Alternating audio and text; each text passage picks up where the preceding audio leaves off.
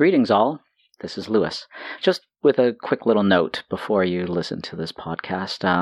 What with COVID and everything, we haven't been able to meet, so there hasn't been a new one for a little while, but I got a phone recording thing. Unfortunately, on Glenn's side, he was using a cordless that was kind of a little bit glitchy, so there are some audio issues with this, with like little kind of, weirdness on Glenn's end. I've tried to smooth it over, and hopefully you can listen to it. It's kind of fun.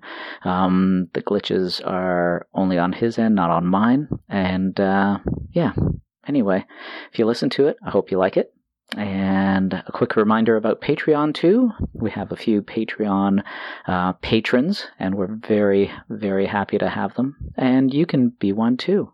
Any amount would help with the putting together of the show. Just check out our Patreon page. I'll be putting a link onto it through www.suspectvideo.ca site and wherever else I can put it. Okay, and now on with the show. We must drink. This is Tranya. I hope you relish it as much as I. Commander Balak. I know. 1,000 questions. But first, the Tranya. Gentlemen.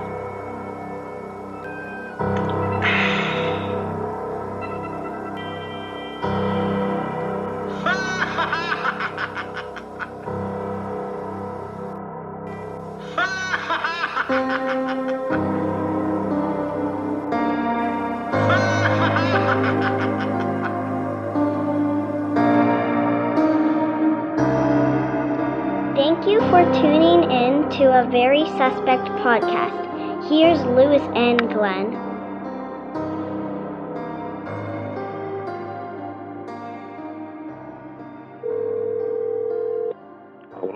Hello. I am recording. There we go. Yeah.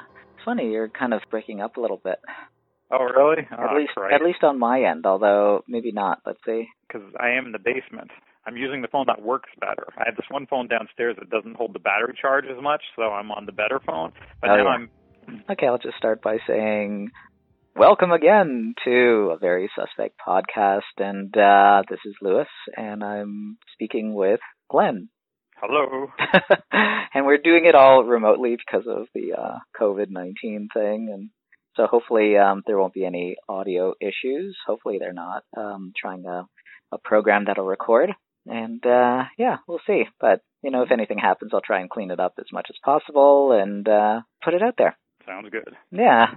So today we decided on focusing on a character actor, I'd say is fair to describe him as. He's a character, all right. Yeah. That if you watch movies, doesn't matter what kind, big Hollywood films, genre films, it doesn't matter, you've seen this guy. And it's Clint Howard. Yes, sir. Yeah. The one and only Clint Howard. The one and only. only Howard that really matters. Although most people know his brother, which is Ron Howard. Exactly. Yeah. Talents, but not to the degree of Clint. No. Although they work together, Yeah. a fair amount, like he's in all of Ron Howard's films, or most of Ron Howard's films. I can't say all of them, but... And one has definitely done better financially than the other. I'd say so. And that would be Clint, right? Exactly. Yeah. Exactly. Clint's done really well. Yeah. Clint is also a Republican, unlike his brother. Is he really? Yeah. Oh, I didn't Clint know apparently supported Ted Cruz, so there you go. Good Lord. That says probably more about Clint Howard than anyone needs to know. Yeah.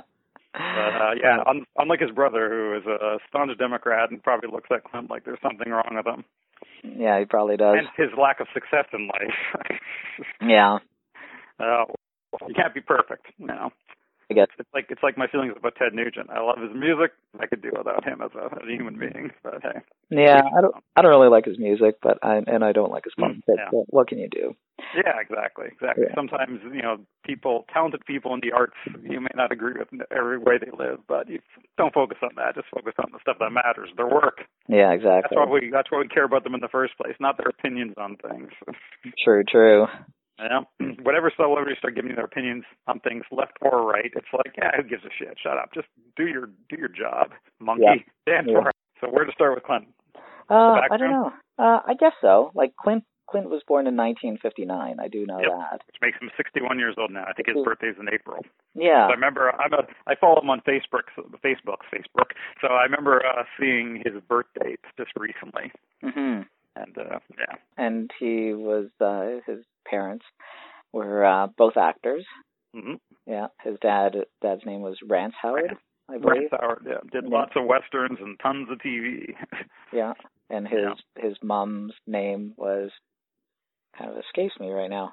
Yeah, I don't know his mom's name. I've lost. I'm not sure on that one. But yeah, but they lived in California, like Hollywood Central type of thing. And his brother got, I guess, a job very early as a young boy in Andy Griffith's show, right? Yes, which actually was also the first work that Clint ever had. He was 2 years old, and he appeared on a few episodes of the Andy Griffith Show. I heard that his very first scene that you see is him in like a little cowboy uniform. He doesn't have any lines or anything, and he went on set, which he never really did, and he always wore this cowboy uniform, and they just decided he was so cute, and they shot him, and then he came back. I mean, he had little bit parts here and there after that, but it wasn't until Gentle Ben, right, which was ran for 2 years, 67 to 69. That's when he got a real role. Because he was pretty much one of the stars of He that. was pretty much the lead. Yeah, and it's about him and his best friend, which is a bear. Yep. There's no way around that. It's a bear, and they have little adventures and things like that. And a very small bear, mind you. A small bear. It would have been better if it was a massive bear. Entertaining. A grizzly should have been. And of course, even more importantly for genre nerds, prior to Gentle Ben, he was on an episode of Star Trek that is considered a legendary one. Where he played the alien Balak, right, in the Corbomite maneuver episode. Exactly. Which he had eventually ended up parodying on the Comedy Central roast of William Shatner, where he reprised that character, except now Balak was a waste case and he had a bong and he was getting high. And I mean he's just as freaky looking in both, and for anyone that's seen it or hasn't seen it, I'll place it up there, but it's hilarious because it's him mouthing and it's a different actor speaking, and it's just it's just such a bizarre character. Yeah, I mean, the thing about that, and he's made jokes about this over his life too, is that a lot of times for certain types of roles like that, when they wanted a freaky-looking character, they didn't have to do a lot to make him look freaky-looking. No, that's true. He's always been an odd-looking human. There's something about his appearance that's a little off. Yeah, that's true. And he's turned it to his advantage, obviously. So, good for him. But yeah, that was a classic episode. And he eventually, as the years went on, he appeared in a variety of different Star Treks. The varying different versions that have come down over the decades. He's appeared in small roles in Deep Space Nine and various different things over the years. So kept his work with Star Trek, but he did a lot of TV in the 60s and 70s. So. He did, yeah. When I was looking at it, he was in episodes of everything from Courtship of Eddie's Father. Like we talked about the Andy Griffith Show, but he was in The Fugitive. He was in the Courtship of Eddie's Father movie. Maybe? I thought he was in the TV show, too. No, that was his first role as an actor in a feature film. He was in the 1963 movie of that. In that time period, he was doing a lot of TV, but Courtship of Eddie's Father, I don't think appeared on TV until later in the 60s, after the original movie. Oh, okay. With a somewhat of a different cast, too. Mm-hmm. But I guess in the mid-60s, he was on so many different TV shows. He was in Mod Squad, he was in Night Gallery, he was in The Fugitive. Yeah. In the 70s, he was in things like Streets of San Francisco. In the 80s, he was in Married with Children and Seinfeld. And he was in Odd Couple and Love American Style. So much. A lot. Not reoccurring roles or anything like this, but he would appear. Yeah. He was always recognizable, though. There's no way that you would see him in a bit part and not recognize that you might not know that it's Clint Howard, but you knew that you saw that guy before. The shape of his head and his appearance definitely kind of made you think, yeah, I recognize that guy. Yeah. I know I've seen him in other things, but I'm not sure in what. And that's the thing, it's not easy necessarily to remember what, because he's been in so many things, and sometimes he shows up in something in just a tiny little brief scene. Mm-hmm. He's there and he's gone, so until he started getting better, bigger roles, he was just kind of face in the crowd. He was just a guy who kind of came in, had a line, and was gone. Mm-hmm. And that was a lot of his work was like that. But I mean, when it comes to the 70s work, obviously, once his brother started directing features, then he was able to get better roles. So Ron's first feature would have been when he was working with the New World and producing the car chase films. Yeah. Like Eat My Dust and Grand Theft Auto. They were back-to-back. 76, I think, was Eat My Dust, and 77 was Grand Theft Auto. And obviously he was able to get himself into those because his brother was making these films. Right.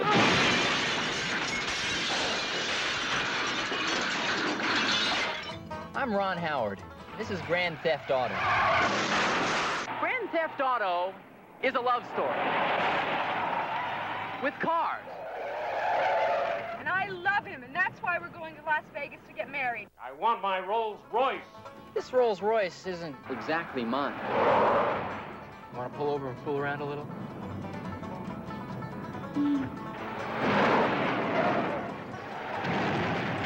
Also, it's a comedy.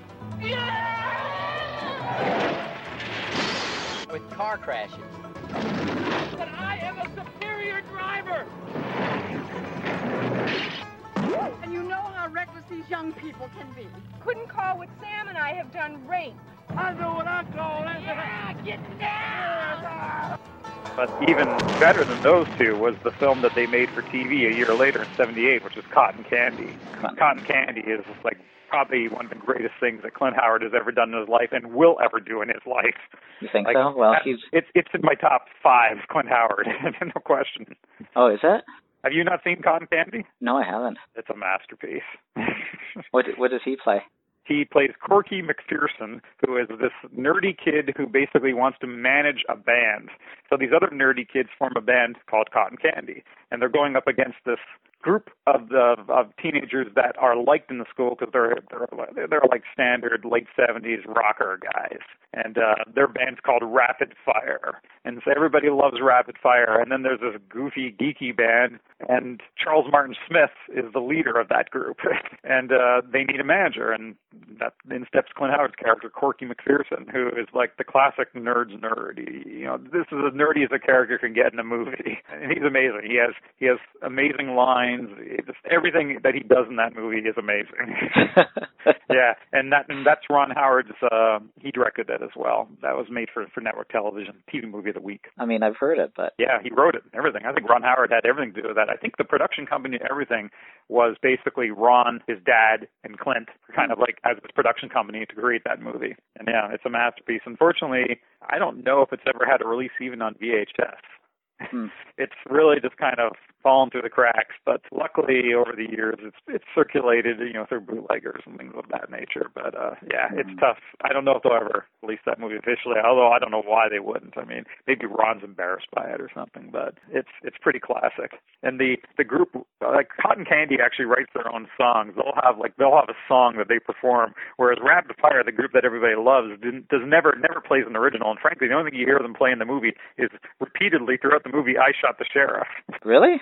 Which is the most ridiculously horrible hard rock heavy metal version of that song. And the actor who plays the leader of that band is the guy who did a lot of stuff in the late 70s named Mark Wheeler, and he was like the kind of guy who would show up in the teen magazines as the hot pinup that the girls loved at the time.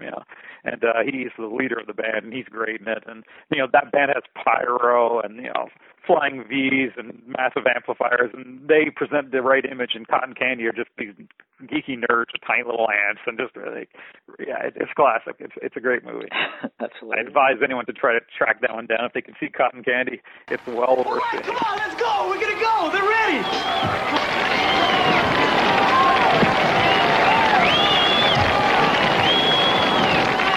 To continue with our program for this afternoon, we're ready for our 4th group. This is the first time they've appeared in the Battle of the Bands. Can we have a nice welcome for Cotton Candy?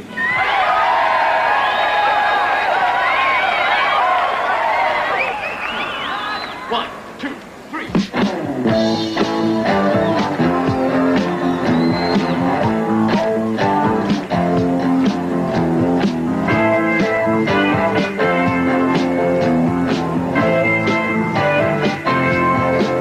Well, she was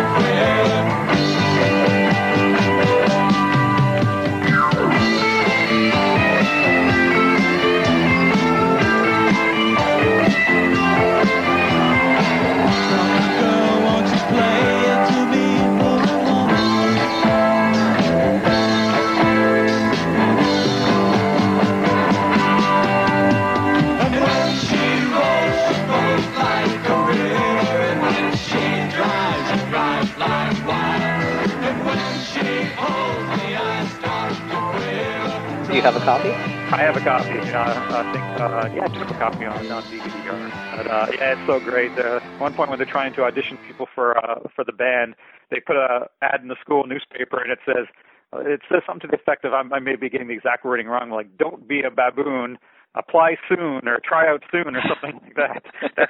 That's Corky McPherson's line. Even Charles Martin Smith's character is like, I don't know if that's the best way to try to get people to come in and audition. Yeah, but there's so much great stuff in that movie. It's one of Clint's best roles, definitely. But I also love another TV movies, and although he has a minor role in that, and that's from '77, The Death of Richie. Death of Richie, yeah. Yeah, which he has a very small part in. Actually, if I recall correctly, it's been a while since I've seen it. I think he's one of the group of high school friends of Robbie Benson, who's the main character, Richie. Mm-hmm. But I think in that scene, if I recall correctly, P.J. Souls is one of the group of friends as well in that, but it's been a while since I've seen it, so I might be wrong on that. But I remember that there's Clint Howard's there, and then I think it's P.J. Souls there, and there might have been some other people too that were recognizable from that era. But yeah, Death of Richie is also one of the better TV movies. I don't remember P.J. Souls being in it. That's weird, but I haven't seen it in a long time. It's a cameo like that. Like, I mean, they might have a line. I'm not even sure if Clint has a line. I think he's just there. He might say something, but yeah, that's such a great movie. Like, that is one of the better 70s TV movies. Ben Gazzara as the dad is amazing. Actually, you know who actually claims that to be one of his favorite movies of all time? Who's that? Vincent Gallo. Really? Yeah, he has actually said in interviews that Death of Richie is one of his favorite movies. People always look at TV movies like, these things, they had limitations, obviously, on what they could do because of the ratings they had to follow and the content that they could show, but a lot of times they made up for some of the more sordid things they couldn't show just with good storytelling and good writing and really competently put together storytelling. So, and a lot of times that really works. I mean, even with some of the TV horror movies of that era, you realize that, okay, they can't be graphic, but they still manage to find interesting ways to tell what the story is. It definitely works. But yeah, Clint. He appeared in, I think, a few other TV movies in the 70s as well, but those are the ones that really stand out, especially Cotton Candy. Like, that's his masterpiece of that era, for sure. But yeah, he was definitely a busy actor, even if it was just tiny little roles here and there. It kept him going, but it wasn't really until, I guess you could say, 79 with Rock and Roll High School that he got a great role, too. It's 1980. Welcome to Rock and Roll High School. Rock and Roll High School? Do you want to stand there with my hand? Tell me, baby, if you're not a man.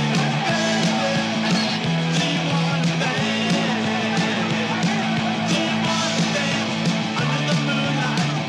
Scream, baby, I am Miss Togar, and I am the new principal of this school. And who are you? I'm Riff Randall, rock and roller. The only girl I ever dream about at night is Riff. I've done more detentions than anyone in the school's history. Are you a virgin? How about a cheerleader? Nice set of pom-poms.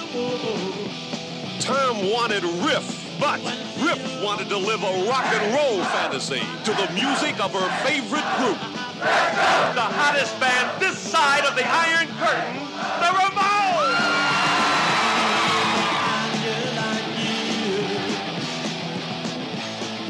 Did reach out to more people because in the previous Ron Howard New World Picture releases, he had small roles. He wasn't a peripheral character in any way. He was just another character in the background. But in Rock and Roll High School, they gave him a really juicy role of Eaglebauer. Right? Eaglebauer is great. Yeah, Eaglebauer is a great character. And do you want to describe who Eaglebauer was in the? You can describe Eaglebauer. Eaglebauer is like, obviously the film takes place in a high school, and Eaglebauer is like, I can't tell in the movie whether he's a student or not. Like, he doesn't seem to be a student. He doesn't seem to go to any classes or anything. No. But he's the guy in the school that can get you anything, and everything from like pot and cigarettes and booze to like getting laid. Like he can facilitate all of these things too. Yeah, his office is kind of like in an antechamber in the men's room. He has a desk there. He has it's basically an office, but you have to go through the men's room to get to it. Yeah, it's ridiculous. It's like hilarious. You see the line forming to see him, and then you open the door, and it's like some secret room in the background. Like, where would this room be? Yeah. It's almost like they open a stall, and there's a secret room in the back there. and he's got a secretary. Yeah, which is so amazing, and he's so great in it. You know, yeah. He's pretty. The whole movie is chock full of really interesting. Yeah, that's always my favorite line. Look at this, whole passes are falling off the chart. My man, it's good to see you. Good to see you. How are you doing? Good. Well, have a seat. Have a seat. So what'll it be for the star quarterback of Vince Lombardi High? Fake ID? Get your liquor in any state? No. Hall pass? Test answers? No, that's not going to solve my problem. It's been like this all morning. Ever since Togar took office. The whole school's in turmoil. Well, look. Look at this. Fake IDs down 50%. Test answers down 60%. Hall passes are falling off the board. Or the method of unlocking a bra. Yeah, exactly. So many great scenes in it. Yeah, he has graphs for everything, and his dialogue is so great. I mean, almost anything he says is amazing. Yeah, that was the movie. I mean, I'm sure I saw him previous to that, but that was the movie that he really sort of, to me, just stood right out and he became an indelible kind of, character in my genre film watching, I should say. Well, he would have been about 19 when they shot that movie. Yeah. In late 78. And, so, I mean, he kind of looks the right age for it, although, of course, he always looks older than he is. Well, that's because he started balding really early. Exactly. And his odd look also has a tendency of making him look a lot older than he would be. Yeah. So, he has kind of like a light bulby shaped head. Yeah. He has a gap in his front teeth. He looks older than he is. He's balding. He's definitely an odd-looking dude. Yeah, he is, Sometimes I've seen him in certain roles where you look at his head and his eyes and everything, you think, the guy looks partially mongoloid almost, even though I know he's not. He just, there's something very odd about his look and everything, too, but I guess that in some ways that's the thing that makes him really interesting. It's like, he's an odd-looking character. It's kind of like when he's joked in the past about not really needing a lot of makeup for certain roles, and you can kind of see it. It's sort of like he's a weird-looking dude, and he's managed to make that work in his favor. Yeah, but it's weird in that even if he's given very few lines in a movie, he's always, I don't know, he infuses them with personality. It's always there's a three-dimensionality to even a two-sentence character. Well, like any good character actor, whether it's him or it's Antonio Fargas or it's R.G. Armstrong or whoever, these guys can come in and just do a little scene, and that's great. It's a great little scene. It's all you need. It's perfect for what the character needs to do. That's a sign of a good character actor. That's true.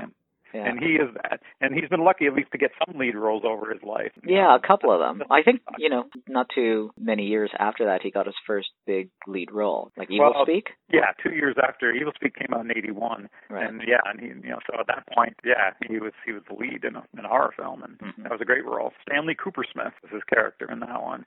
And that's just a great, silly movie. And he's really good in it. He's really over the top, and, the supporting cast in that film is really great and everything, too. And actually, I think R.G. Armstrong's in it. They mentioned him. Yeah, I think so. He's in that too. And also the kid from What's Happening. I can't even remember his name, but he's the guy who played Dwayne. And in that one, he's like a bullied kind of character who uses computers and, I don't know, witchcraft to summon a demon to kind of get back at his bullies and stuff like this. And it's an example of one of those early computer, based movies, which is always fun to see. Everyone's known a boy like Stanley Coopersmith. Eaglespeak. He's the kid everyone used to pick on. Screwed up for the last time, Cooper Dick. Eaglespeak. You see, everyone felt Stanley was a joke. An outcast with no one to turn to. You guys broke my catapult. You're gonna pay for that. No one except man's most advanced machine. Stanley used the power of man to call on the powers of evil. I, Stanley Coopersmith, command you! Oh my God. And all hell broke loose.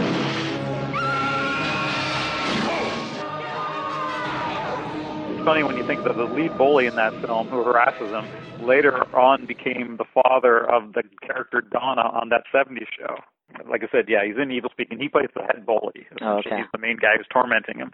And he became, he was Donna's dad eventually on that 70s show. Yeah, I think it's Don something. Is it Don Scardino? No, that's a different Don. Yeah. Did you like Evil Speak? I did. Evil Speak is a lot of fun. Yeah. Mm-hmm.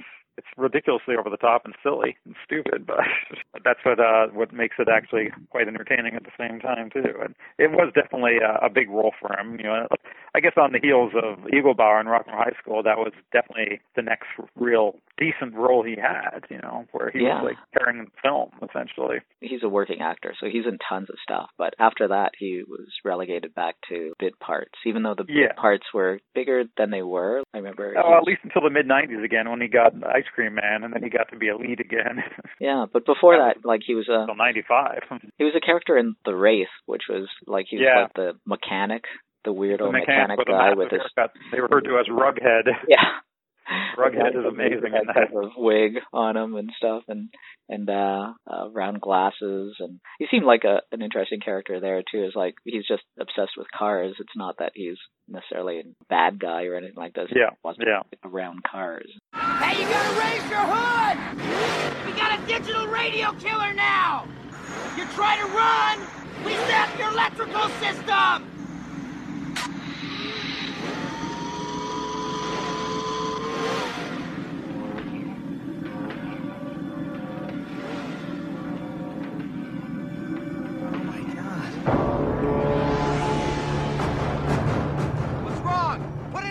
And again, it's just like with the ridiculous wig they got him, it's just another way of taking a guy who's kind of weird looking to begin with and making him look even stranger. I mean, that's the whole thing about Clint. It's just like, what can we do to this guy to make him even look weirder than he does already look? I mean, you got to figure that's what happened with Star Trek. When they thought, okay, we need this little kid to play this alien, and he comes in, they go, look at this kid. He looks like he looks like he is an alien. You know, it was perfect. So yeah. I got to figure that's probably the logic behind something like that. And especially what he's wearing too, like he's wearing that kind of, glittery muumuu almost, on a little kid with a dubbed voice. It's so funny. And I think the thing about him that was unique and interesting, and this is why they chose him, is that at that age that he was when he did that, which I guess he would have been about 7 when they did that, he, again, for a 7-year-old, looked like he had an unusually large head. You know what I mean? 'Cause, like, Clint has a big head, and so imagine as a little kid. I mean, the head probably looked really abnormally large at the time, and they just thought, now that guy looks like an alien. They just said, we put a little bit of makeup on him, put him in some goofy clothes, and we got a perfect alien there. We'll just have a voiceover for him anyways, and hey, there you go. It'd be perfect. Yeah. Tranya.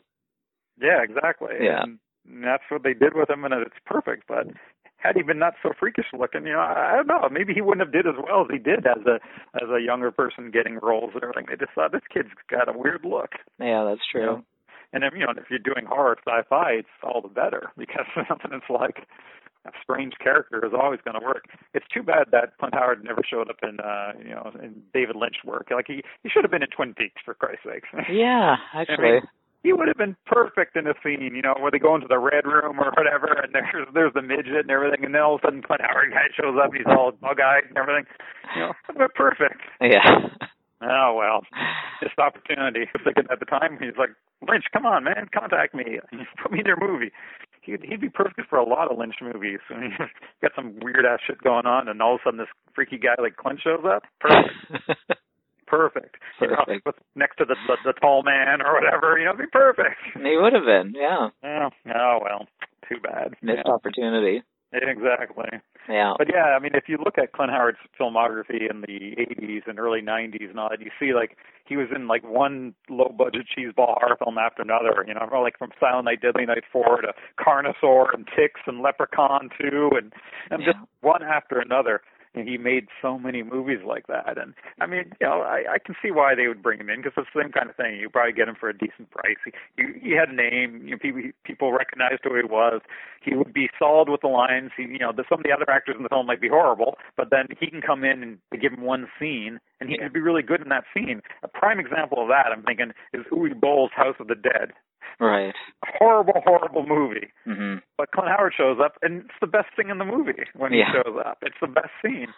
So again, I think that's why he's brought in sometimes to these low-budget horror films, that he might add a little bit of class, if you could imagine such a thing associated with Clint Howard, but he sort of classes up the film a little bit more. He does. He's been in a few Uwe Boll films. Yeah. You know, because he was in, is it Blood Rain or something like this? Blood Rain, yeah. Yeah, he plays a scientist. This is really funny. He plays kind of a scientist who's working to extract the essence of, like, I don't know, some vampiric essence so that he can transplant it to Hitler and have Hitler live forever. Okay. Yeah. Something like that. And they shot it twice, and they released it once. They shot that scene with him in it, kind of examining a body or doing an autopsy or whatever he was doing. I can't quite remember. And they shot it straight for Blood Rain, and then they shot it the same scene, same set and everything comedically to put it into Blubberella. Okay. Yeah. Same character even. Yeah, I have not seen either of those films. Actually, I have not seen anything that was a Blood Rain. Isn't there like 3 or 4 Blood Rains? I think so. Maybe more. Yeah. I don't know. I've never seen any of those. They're hard to watch. I was also reading about a movie made in 2015 I'd never heard of called Funhouse Massacre. Have you ever seen that? No, I haven't.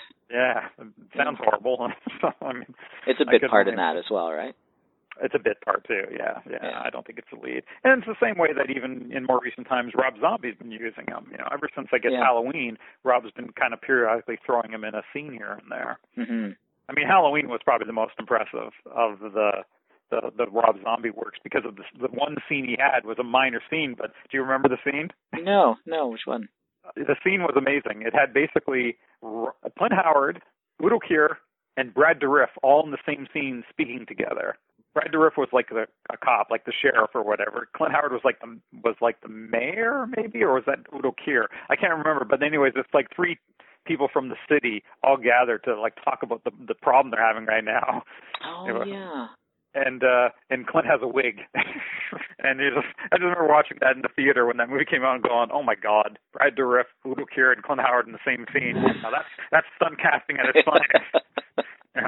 I'm okay with that. And Rob Zombie loves to do that stuff, and I'm okay with that. I know a lot of people that's what they don't like about Rob Zombie too. They think he's cheeseball. Like, you know, you take Lawrence Hilton Jacobs and you throw him in a movie. I'm like, throw Lawrence Hilton Jacobs in a movie. I want to see him. I'm totally fine with that. You know. Yeah, I have no problem with all. stunt casting at all. You know.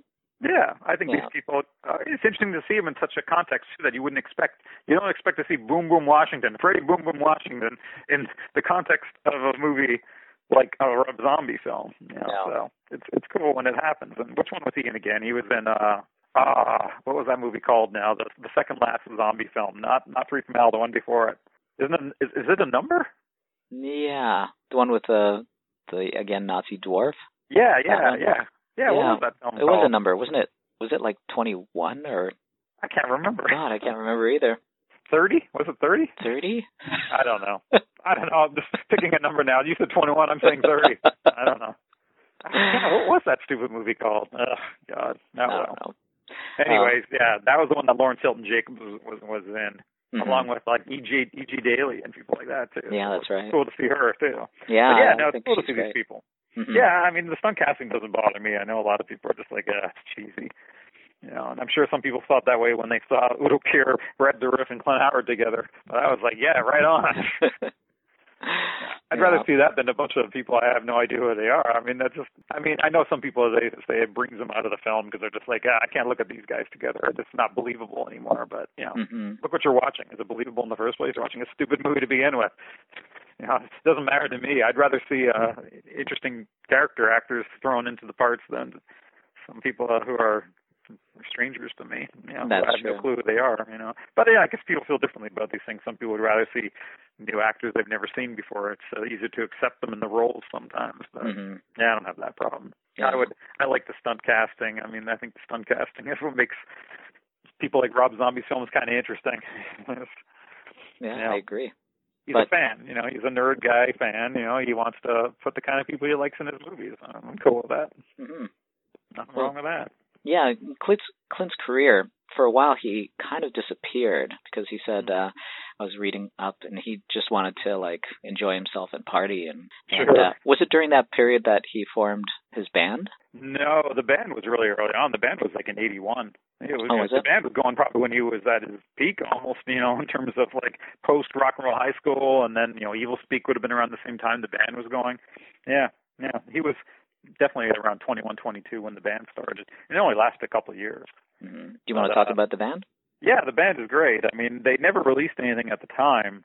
But around 2007, Clint decided it was time to take the recordings they had, which wasn't many songs, maybe 4 studio cuts, and then some live tapes he had, and just pieced it all together and sell it as a self-release CD, which he did at the time. And I ordered because I was always curious. I knew he had a band, but never was able to hear the material before. It was something that you'd read about, that he would play in L.A. at famous clubs like Madame Wong's, but that they never actually released anything, even though they had gone into the studio on a couple of occasions. So finally he gathered it all together, and it was actually surprisingly good. When I heard it, I was like, his band was competent. You could tell that they weren't just like guys that just decide to start playing an instrument a week before they formed the band, that these guys were guys that probably kind of grew up more with 70s rock as their influences because they could play better. There's guitar solos. It's almost like they were sort of dumbing it down for some of the songs, which is cool. Mm-hmm. I actually like when musicians do that, when you can tell that these guys can actually play better, but they're choosing to simplify it. And that's kind of what Clint's band is. And again, was Clint a singer, really? No, he doesn't really sing. There's no crooning on these songs. It's basically just a guy, kind of shouting them out for the most part. There's not a lot of, he's not hitting a lot of notes. But it is entertaining, and the lyrics are funny, and Clint's responsible for the lyrics. And, they have song titles like No Brains at All and Left-Handed Boy in a Right-Handed World. And one of his better songs is New Wave Dog Day, which is a classic. There's just a lot of silliness to the songs.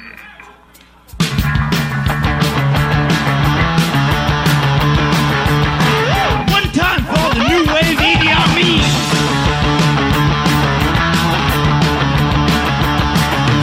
Living this way too long. I don't have the room to run. Blow out my brains, run away from the pain, but it wouldn't be much fun. No.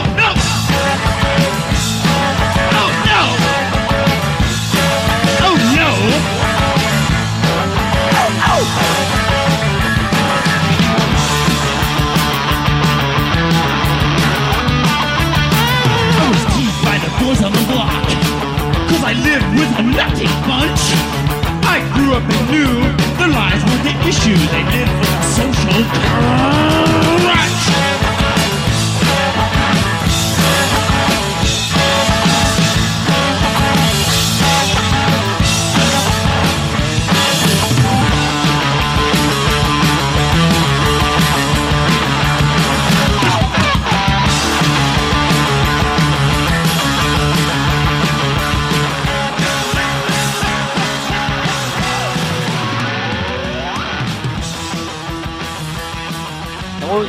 The name of the band was Clint Howard and Clint Howard and the Kempsters. They lived on a street named Kemp Street, and most of these guys were friends from the neighborhood, so they decided to call it the Kempsters in honor of the street they lived on. Mm-hmm. But yeah, they gigged around in a few different places. Mainly that Madame Wong's apparently was their main venue. And they played with some other interesting punk bands and opening slots and everything too at that time period. I think I might have seen a flyer for a show that they opened for Fear. So I mean, they did get some gigs here and there, and I think because Clint had some fame, people knew him, especially people in the punk scene knew him because he was in Rock and Roll High School. Mm-hmm. So it was sort of like, okay, we know who this dude is, and his band's entertaining, but it's unfortunate that they never were able to put out even a 7-inch at the time with their studio songs. It just didn't happen. I guess it fell apart relatively soon after it began, and he went back to just trying to work as an actor again. So yeah, they haven't reformed for any kind of special thing. No. It was just a blip in time there for a while, and maybe 2 years at the most, and and that was it. But it's quite entertaining stuff. The lyrics are entertaining, and just hearing him shout. And they even made a couple of really cheap promo videos. I know that I've seen one for New Wave Dog Day on YouTube, and Yeah, he looks ridiculous in them. His hair is like, I forget what color his hair is. I don't know if he like dyed his hair pink in one of the videos or something, or green. I think there might, but it's he looks ridiculous. Does he have like eyeliner and stuff too? Yeah, he kind of does. Yeah, he just kind of looks ridiculous, and he's just sort of jumping in front of the camera, shouting and acting like an idiot. It's pretty entertaining, you know, because you're looking at him going, "This is a freaky looking dude to begin with." Now it kind of makes sense he's in a punk band, you know. I mean, it's like, you know, it's perfect, and I think he knew it too. It was like, yeah, the more ridiculous I look, the better. You know, it just works. But yeah, I quite enjoy the CD. It's very entertaining. I'm sure he didn't sell many of these things. Like I say, it was a self-release thing, and yeah. But when I saw it online one time, I was like, oh my God, I got to order this. That's pretty cool. Yeah, so it's pretty neat. But yeah, so Clint's had definitely an interesting career over the years, and you know, he remained friends with people like Johnny Ramone for years after that movie. Oh, did he? Yeah, in more recent years of his life, Johnny's been dead for quite a while now, but in the last years of Johnny's life even, Clint was doing a cable show out of his garage that was like run on some LA cable thing, and then eventually just put them all up online, and you could watch them on YouTube. And at some point in the last years of Johnny's life, he had Johnny on his show even, you know, which was, like I said, held in the garage. It was like the garage of his house. They just took the crowd, they just put a desk in there, and every time a guest came on, he would present them with, like, it was almost like a gong show kind of thing. He would give them like $6.12 and a turkey. Yeah. It was like a frozen chicken or something. It was just like they present that to the guest, and there was like a person doing like sort of like like a voiceover kind of thing, not a voiceover, what's the word? I'm like an announcer, like a host thing. Right. And today on the Clint Howard Show, we have, you know, that kind of thing. And it was off camera. You'd never see the person. It's the Clint Howard Variety Show. Now here he is, Clint Howard. Ladies and gentlemen, welcome to the Clint Howard Variety Show, the shortest, cheapest variety show in the history of entertainment. There was just this low-budget show he made, and there was a whole bunch of different episodes, and he actually got some really famous people on them. Wasn't it called, it had a really basic name, like the Clint Howard Variety Show or something? Yeah. Like It's on YouTube, and yeah, sometimes it's surprising when you see this like really famous guest come on and just hang out in his garage with him. You know? Wow. But yeah, he'd always remained friends with Johnny Ramone and Alan Arkush, you know, the director of Rock and Roll High School. So, oh yeah. I mean, he liked the music at the time, and he said the Ramones were new to him when he made Rock and Roll High School. He wasn't really that familiar with them. It was just sort of like, oh yeah, he knew the name, but he wasn't that familiar with their music, and that kind of hooked him. So maybe at that point you could say he was 19 when they started shooting Rock and Roll High School, that maybe that was his real introduction to punk, you know. And then after that, it inspired him enough that he's like, yeah, I could do this. So I'm going to form my own band, you know. But yeah, I mean, it makes sense that Clint Howard would be into punk music anyways, right? He's a misfit in his own way, so it kind of makes sense that he would be into that stuff. But that's true. Yeah, he's a character, all right. I guess Ice Cream Man has been his last starring role. I mean, he's been in a bunch of stuff since then. Yeah, that was like 25 years ago. I'm not sure if there's been other things. You know, there might have been an odd thing here and there where he's had a bigger role in it, but God, without really like going over the filmography, I can't really.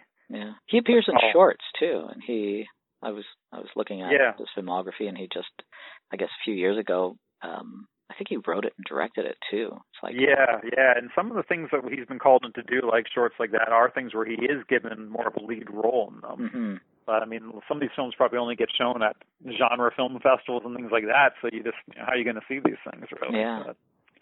But no, he's been able to keep on working throughout his career. I mean, his credits go up to relatively recently still, you know.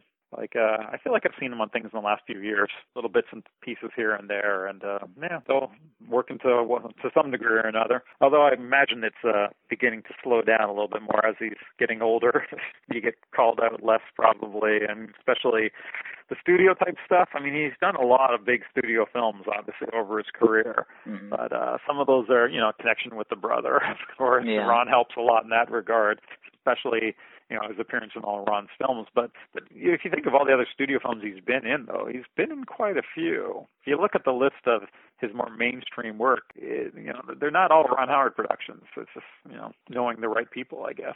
He's been in a bunch of movies that I've never even seen. Like, I never saw that movie Barbed Wire, if you can believe that. I saw it, but I don't remember him in it. It's not a very memorable movie, even though when it came out, it was something you had to check out. Yeah, I'm sure it's just a cameo anyways, but I look at the list of his films and I'm just like, wow, there's just so many things I haven't seen here. I mean, he's done so much stuff. It's ridiculous the amount of films he's made. Yeah, like 250 or something like that, somewhere around. Yeah. And the TV credits are just as insane too. I mean, the TV credits are endless, So he's been he's had a decent career. I'm sure. He's content with it. I'm sure he would like bigger lead roles, but beggars can't be choosers, I guess.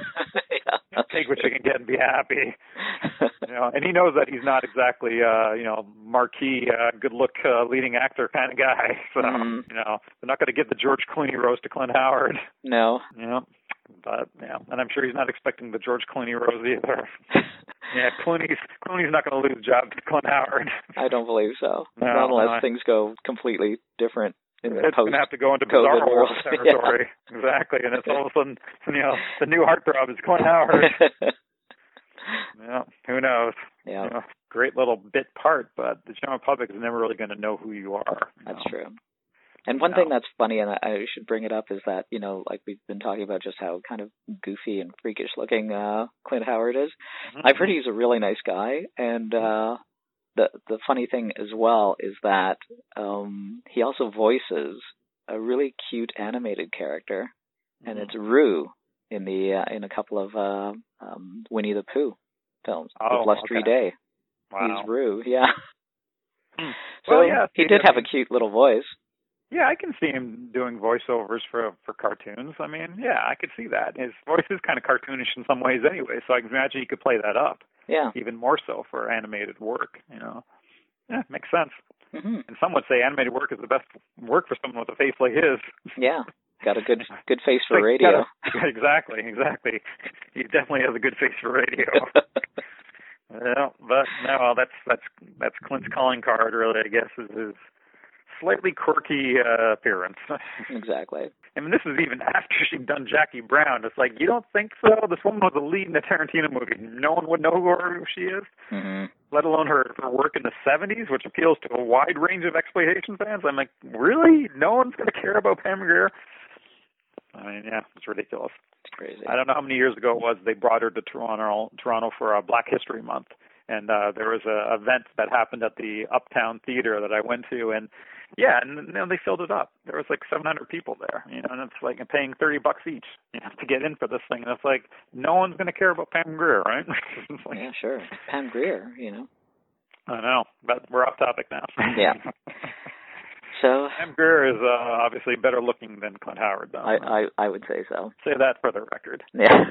She's definitely bulked up a lot. But so, what are you going to do? We all get old. Yeah. Any parting words about Clint Howard? No. What do I got to say? Parting words for Clint Howard.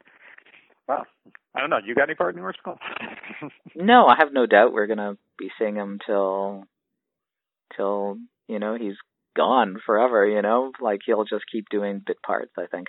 Yeah, I would imagine. I mean, he's going to take what he can get, and that seems to be what people throw him into, is a lot of like low-budget B films and everything. And I think he's fully accepted that. He actually spoke about that in interviews where he fully understands that his lot in life essentially is to do low-budget movies. That not everybody can get all the A-list kind of roles, and he's glad when he can get those, and he's glad to take them because the pay's better. But at the same time, he knows that his basic lot in life is B pictures. That's him. I think he's fine with that, or at least he said he's fine with that. Yeah, he probably is. He really is. Yeah. I mean, he's said that definitely in interviews before, that he understands that that's his role essentially. That's what he works best in, and that's what people really want him for. Yeah, that's his audience. We're his audience. Yeah, I mean, like I can think of like he's been in Adam Sandler pictures. Like I think he was in Little Nicky. The satanic one, and and I mean he shows up in a lot of like A-list movies like that. in small parts, but I imagine that the pay is so much better for those roles. He's got a line, he's in a studio film. I mean, that's probably, there's a lot more probably cash in that than there is showing up in Carnosaur or something, where the money's probably not that great. Yeah, for sure. So, I mean, I think he's managed to find a nice blend, I guess, between small roles in studio pictures and then bigger roles or big cameos in like low budget movies, B movies, like Big Bad Wolf and things like that he's done so many type of things like that over the years. And he's always good in them, so. Like, I didn't even know he was in that movie, Fist of the North Star. Did you know that? I saw that on the filmography. I saw it in the filmography, but I don't remember him in that. Yeah, exactly. I mean, there's just so many different types of things that he's been in that you're just like, wow, you can't keep up with it, I know. He's a class act. Clint Howard. You gotta love him. There you go. Anyway. I guess that's all we have to say on Clint Howard. That's pretty much it. So, that's our first character corner. Mm-hmm. Hopefully the sound is good. And that's pretty well it. Okay.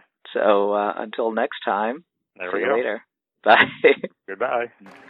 Welcome aboard. I've grown quite a bit, and so has my thirst for Tranya. I hope you relish this evening as much as I.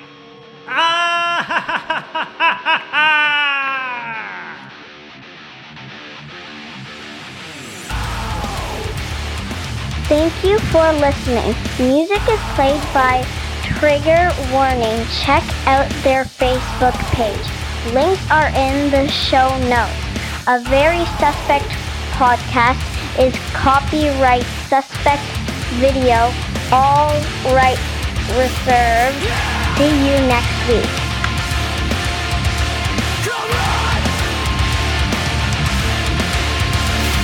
Into your words, I wonder why you think you're all alone. With my silicone faces and your